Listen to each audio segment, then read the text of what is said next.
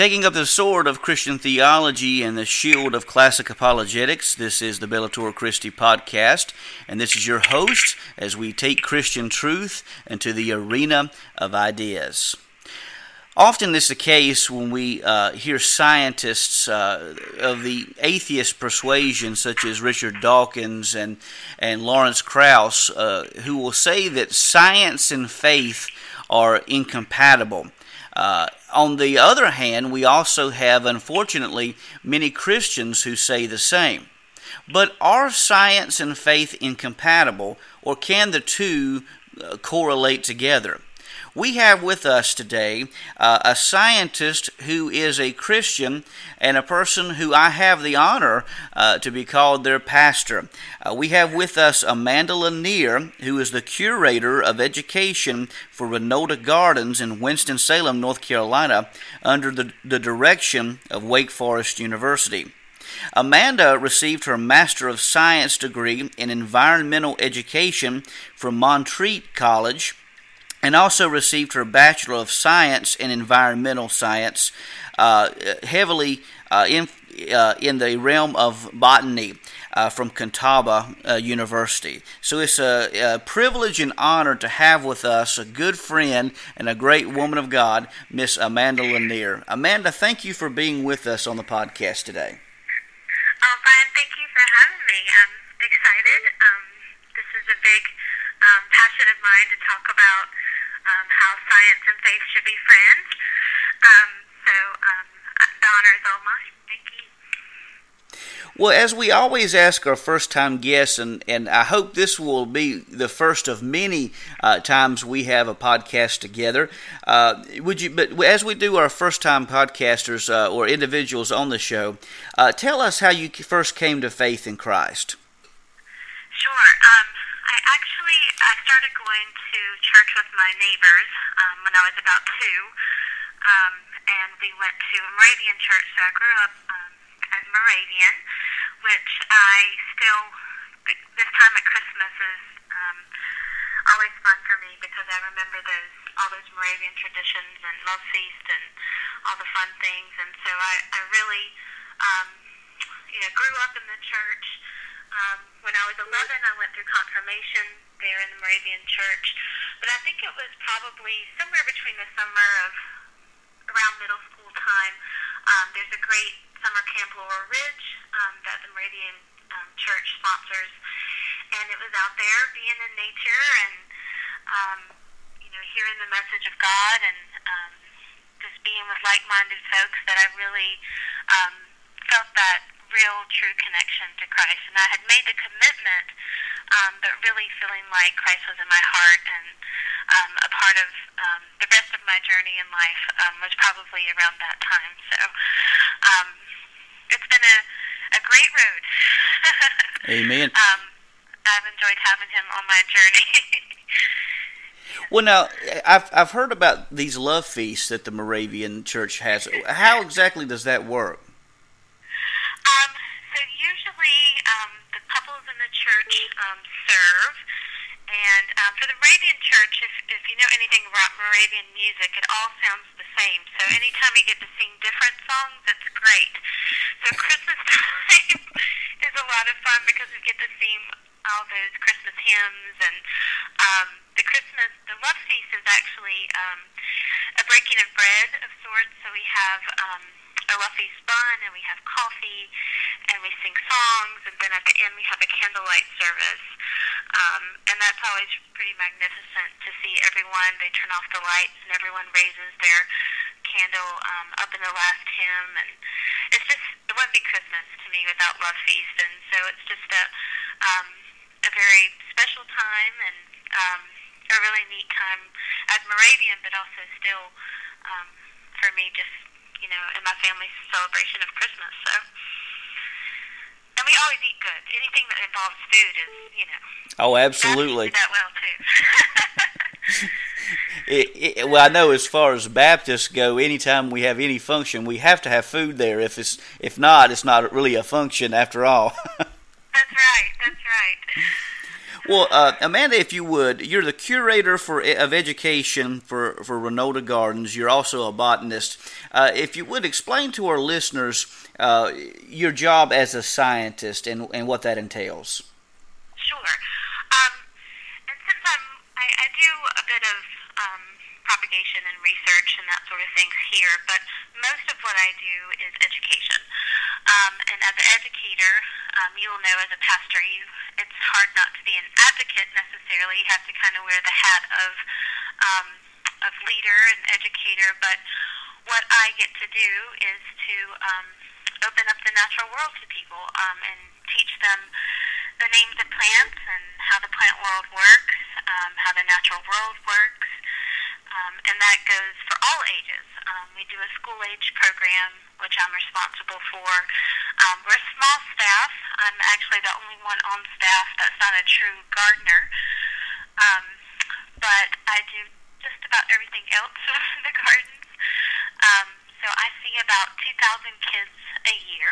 Wow. They come through the program, and they propagate plants. We take walks in the woods. They learn about the trees that live here in North Carolina. They learn about the native wildlife and native ecosystems and how they all work together. We also do an adult program, so we educate folks on, different gardening practices and things like that, but also native plants and the importance of natives. We teach them just, things in their backyard as well. It's amazing to me how many adults don't know the names of birds and trees. Right. And just some of the simpler things, but and really making those connections. And I think my goal is to really connect people, because when you learn and understand something, you generally care more about it. And of course, that's what we hope that people are doing, is they're caring for their natural world, the creatures in it, and therefore caring for themselves. So it's a little bit about what I do. All right, absolutely. Well, what do you say? I mean, you are a Christian and also a scientist, and for some people, that would just make their head explode. Really on both sides of the equation. And we want to approach this question from two different angles. What do you say to scientists who may be anti-faith? Maybe you've encountered some, or maybe you've seen some in popular society. What would you say to scientists who say that one cannot blend faith with science? Well, it's a pretty amazing disconnect to me, actually. I actually had a botany professor who was an atheist, and we had a conversation once about how can you see the intricacies of the plant world even, and not believe that there's something greater out there that kind of composed it all. But science to me is humans' feeble attempt of explaining how the world works, explaining how God works. And I think that it's a really good thing for scientists to want people of faith to be participatory, because they can really make a more of a heart connection. And in environmental work, or work in caring for creation, it's extremely important to be partners, because scientists maybe understand the science, but they don't have the motivation to care for the earth like Christians do. Right. And that's, of course, to me, that was what God gave us to do first, was take care of the garden. So I think that's extremely important. And so I think being partners is almost a natural thing, but I understand how scientists can say that they don't blend, and that's because of lots of years of disconnect for different reasons. But I think we started out being a lot more connected than we are today. So I think going back to those roots of connection maybe help us find a way to be better partners. Absolutely. I mean, in fact, if you go back in history, it was actually from the church that science came forth, and you had guys like Newton, and others who were very devout Christians and who were scientists as well. So, I like the connection that you made there, and I think that's very appropriate that the two really go hand in hand. Now we look at this from one side of the equation. There are individuals, atheists in the secular world, who say faith and science cannot go together. Perhaps, and you mentioned too, because of there being a history, and I think that's very important to address that throughout, especially in America, through what the Scopes monkey trial and things of that nature. Obviously, the history between science and faith has not always been a very pleasant one here in the United States. But you have individuals from the secular side say the two cannot blend.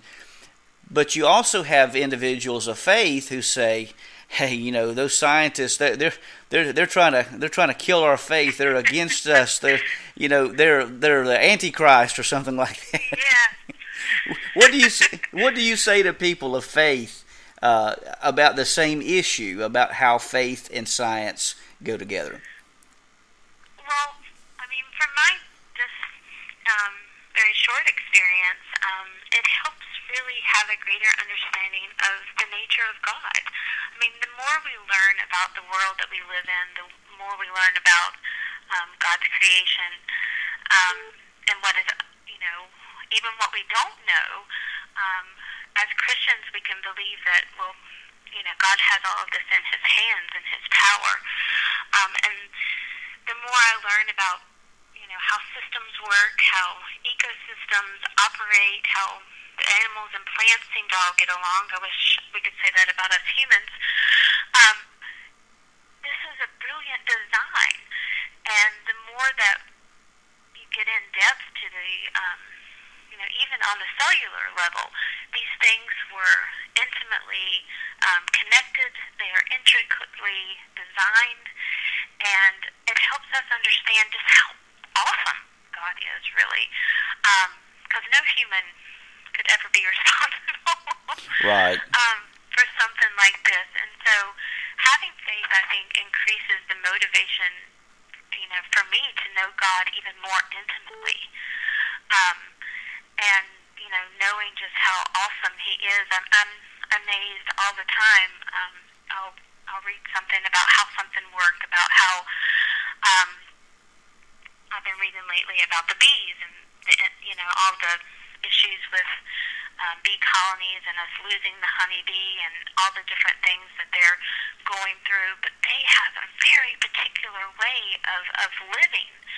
And it's obvious that was a brilliant design. And it just is, it's awe-inspiring. It's wonderful. And it just makes me feel even more closely connected with God. So to me, it's always been a way that I was even to grow even more faithful.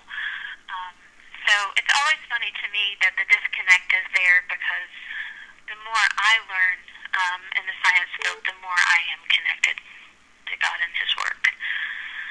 And that's a wonderful way of looking at things, and it's really a beautiful way of putting it, and that's so true. You take a look at the sciences. One thing for me is, the universe, and just how amazing it is on a cold winter night to go out and look up and you see the armband of the Milky Way, and Venus, the moon, and all these planetary bodies.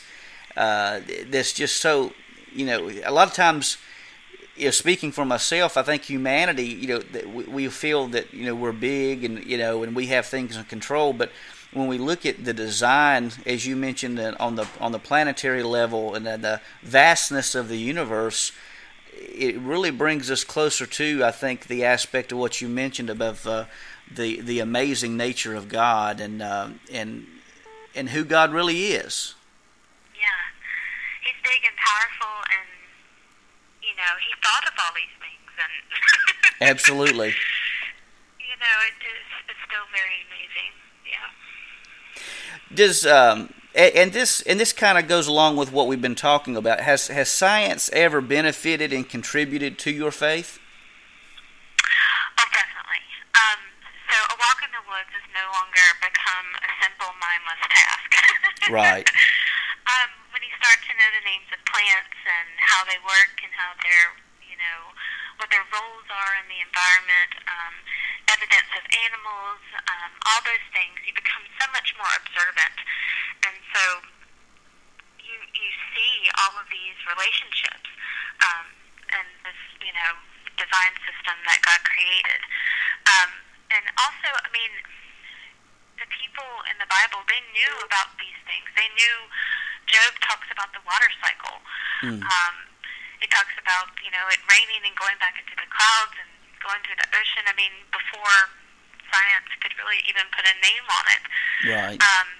Isaiah talks about the amount of water on the earth, and how, even though we probably only have, 3% fresh water available to us, God knew that was plenty, and He designed this perfect system of cleaning the water and restoring the water and moving the water to the places on earth that it needed to be. And those things are biblical, even before science Absolutely. got a hold of them. Absolutely. So these intricate details to the particular niches and functions of the ecosystems, it's pretty amazing. I always talk about Darwin's orchid, and I always bring up Darwin in this talk because he's definitely a controversial figure, but I think that what he was doing was really trying to understand in the beginning how the world worked, and he started out his life as a Christian, but he hypothesized during his work about this orchid. He found this orchid in his travels, and it's called the Darwin's orchid. It's a moth orchid, but it has a really long nectary. So that's the place where it stores nectar at the bottom. But what he hypothesized was that there would have to be something that pollinated it. And this nectary is extremely long. It's like 10 to 12 inches long. And so can you imagine a butterfly or hummingbird or something having something 10 to 12 inches long that they could reach out and receive that nectar or collect that nectar seemed crazy. He had never seen a species like that. Unfortunately, it took 100 years later for them to discover the species, the moth that actually pollinates this plant and is able to, they stretch out this proboscis, that's like the big long tongue, and it's able to reach to the bottom of this nectary. But this is a very particular relationship. Only this flower can be pollinated by this moth. And so it's things like that that just continue to tell this wonderful story. Now you work a lot with plants. Are there things that you've encountered? And I think you just mentioned something in your previous comment. Are there things that you see that are pointers of design, of God's handiwork in the cellular, at the cellular level, in plant life in general? Oh, sure. And how things change depending on their environmental conditions. We aren't able to adapt as humans as quickly as maybe plants can. And we're seeing this all the time. Plants that have moved their range, or especially we work a lot with different birds. We're on the birding trail here at Reynolda, and so we have over 150 different species of birds that call Reynolda home, at least at some point of the year. And so seeing how they change with environmental conditions, as far as like how much rain we get, or the cold freeze, those sort of situations, how they kind of adapt to those changes. It's very interesting, and they do a much better job than we do. Right. But we see things all the time, and they're very resourceful. Of course, there are, species like this moth orchid that, if we didn't have that moth, we may lose that particular orchid just because they are a very particular species. And we have a lot of what we call keystone species that are important in that way, too, that they kind of hold the balance of the ecosystems together. But all of this, yes, it's all signs of God's brilliant design and flexibility in the design. Absolutely. Well, I'm going to kind of throw you a curveball here, because you mentioned something a while ago that has my mind going in a certain direction about some of the challenges that we face environmentally, and the need for Christians to be responsible with the environment that God has given us. And so this is kind of a multifaceted question, really a two-part question. First of all, I guess the first aspect of the question are, what are some of the greatest challenges that we are facing now in the environment? I know we've discussed this off the record or before the podcast at church several times about the problems with the honeybee population. What are some issues?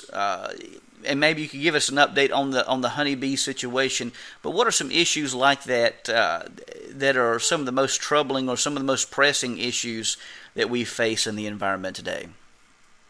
Sure. There's so many, Brian. Wow.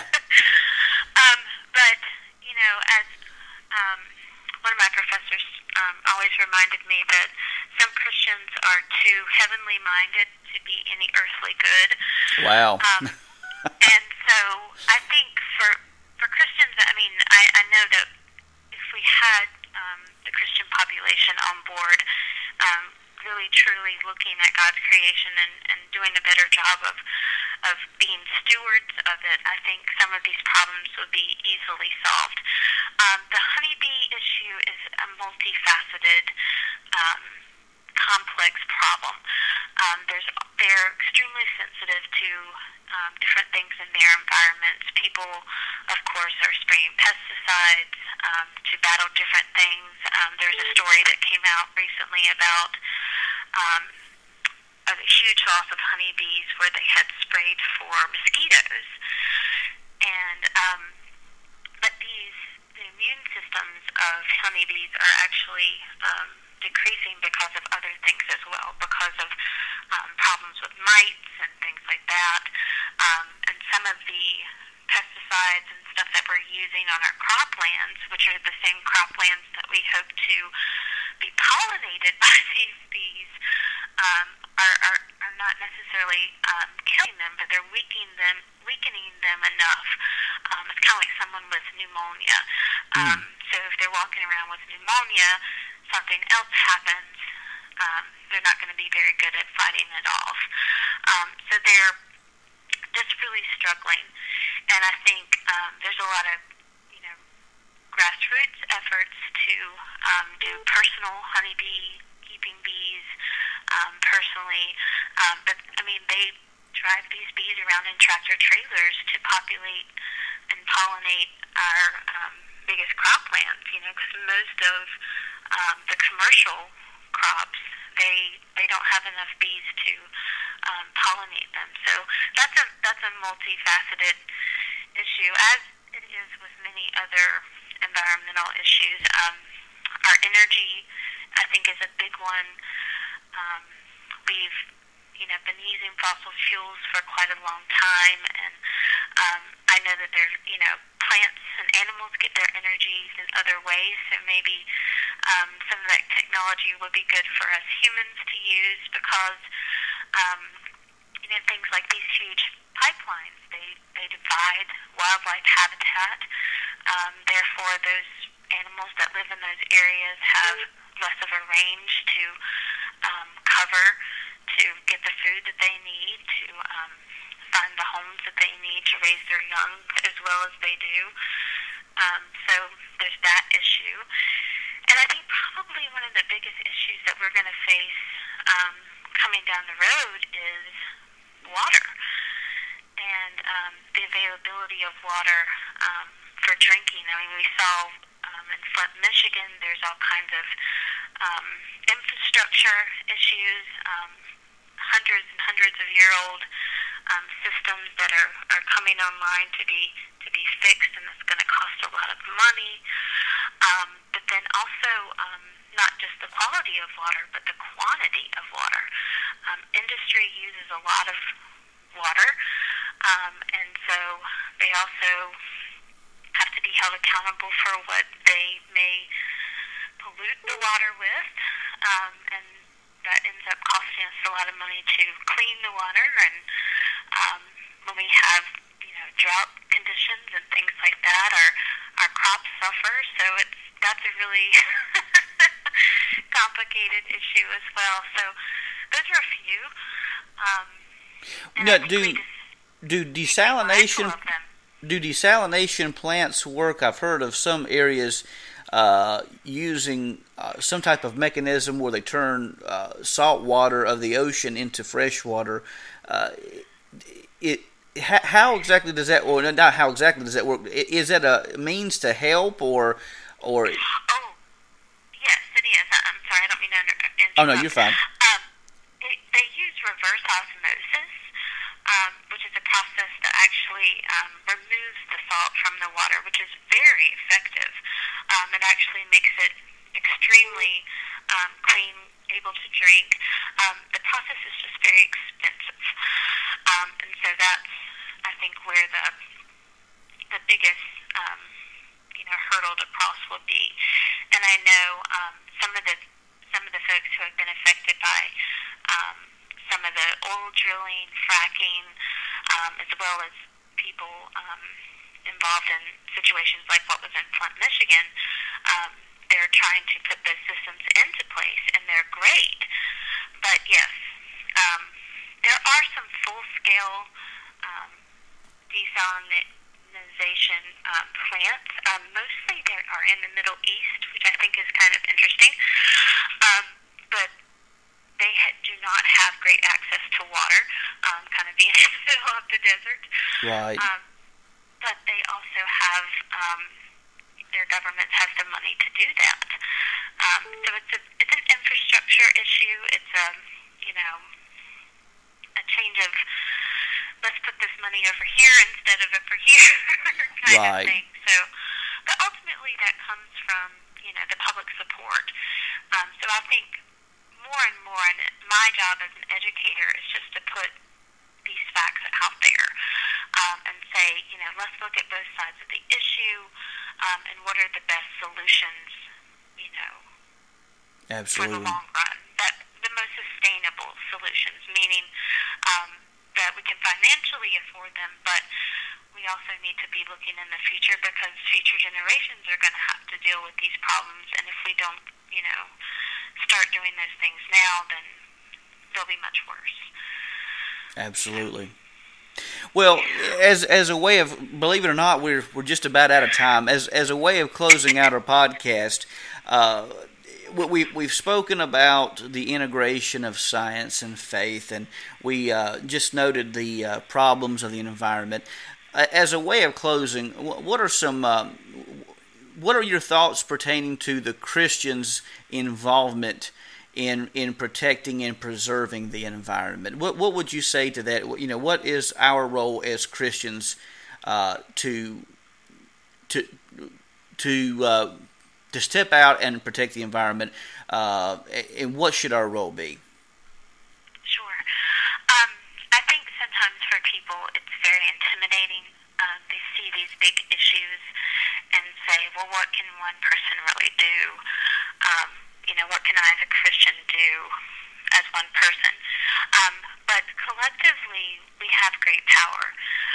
And actually, it's been said that if all Christians were to participate in better caring for creation, we could resolve most of our environmental problems. Wow. God gave us this earth, and He created it in this very divine, perfect way. And we haven't always treated it the best. Exactly. But we can look, I'm trying to remember the passage, but, look to the animals, look to the birds, and know what they do. We can look at plants and know that they create their energy from solar energy. What can we, invest in and educate ourselves about to know more about that? And I think, for a person just, to feel like they're doing something is to get involved with other people, doing community gardens, just making that connection with nature. In my research, I looked at Christianity and how the worldview of Christians is all across the board. Right. So there's some of us that may not believe that,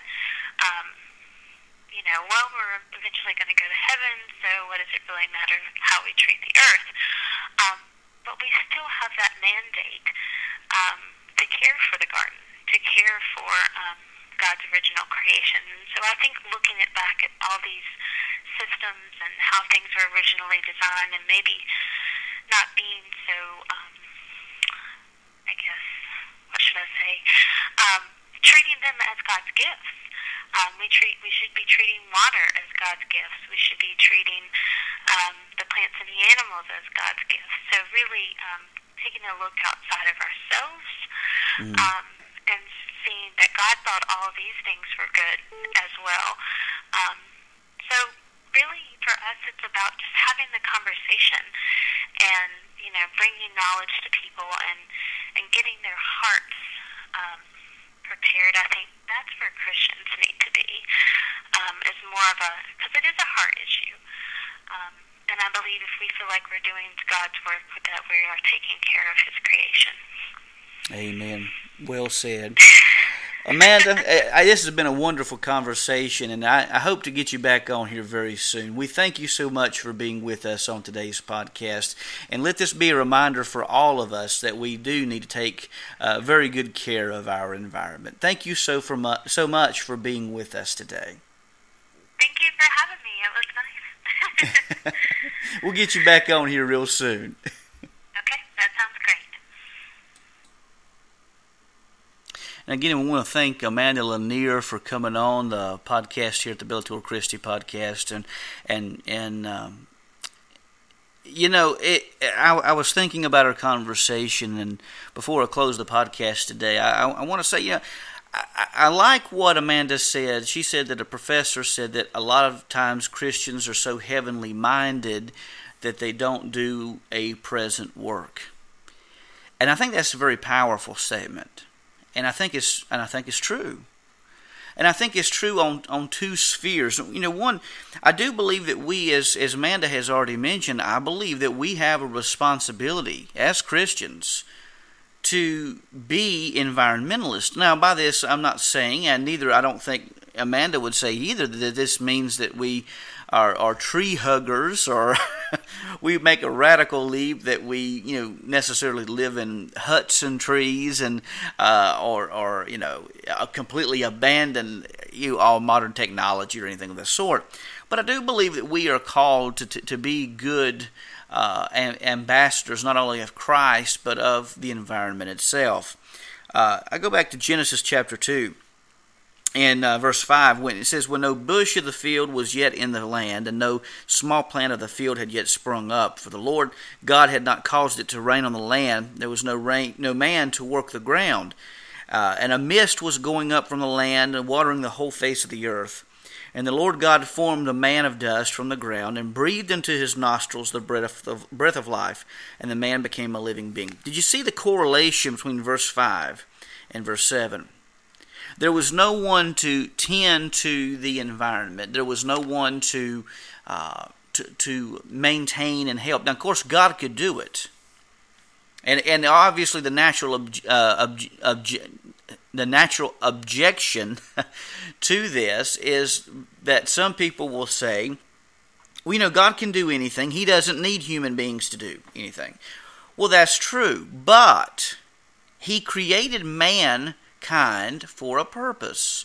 And one of the purposes for which He made us is that we would tend to the ground, work the ground, take care of the creation that He has made. And as Amanda noted, we were talking off the air, human beings haven't always had a good track record of taking care of the environment. And I do think it is important for us as Christians to strive to look after this land that God has given us. Now, in the end, we know that eventually there's going to come a time where there will be a new heaven and a new earth. But again, that does not mean that we don't have a responsibility now, and we do.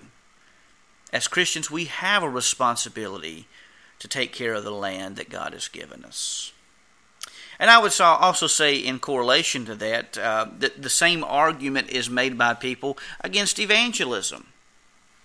That we look so much to the end of what's going to take place, whether it be 4 supposed blood moons or as if that's going to be a sign of the end, which I've already mentioned on this podcast before. I think there's very bad exposition going on in that whole franchise of the 4 blood moons.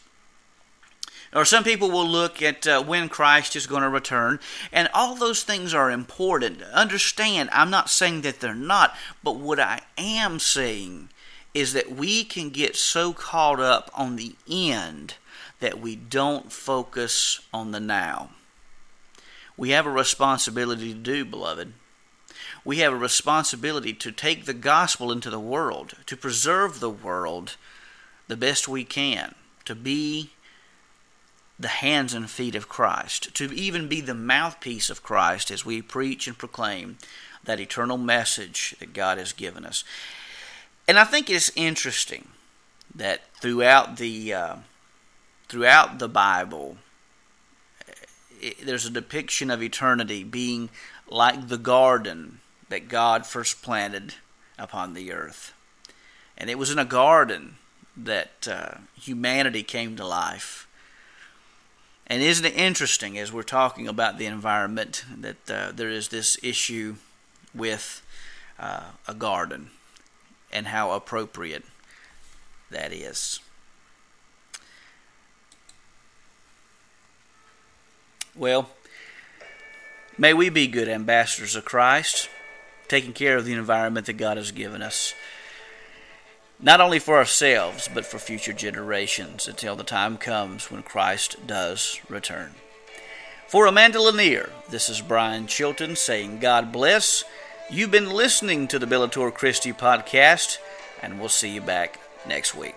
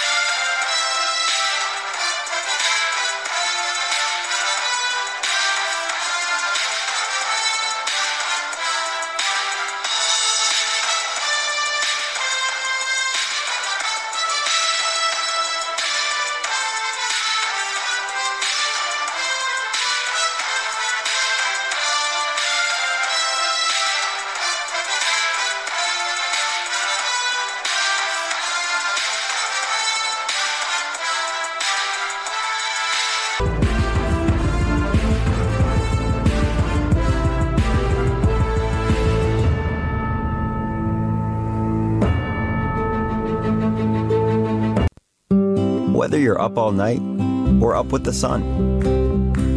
Whether you're a weekend warrior or an everyday hero.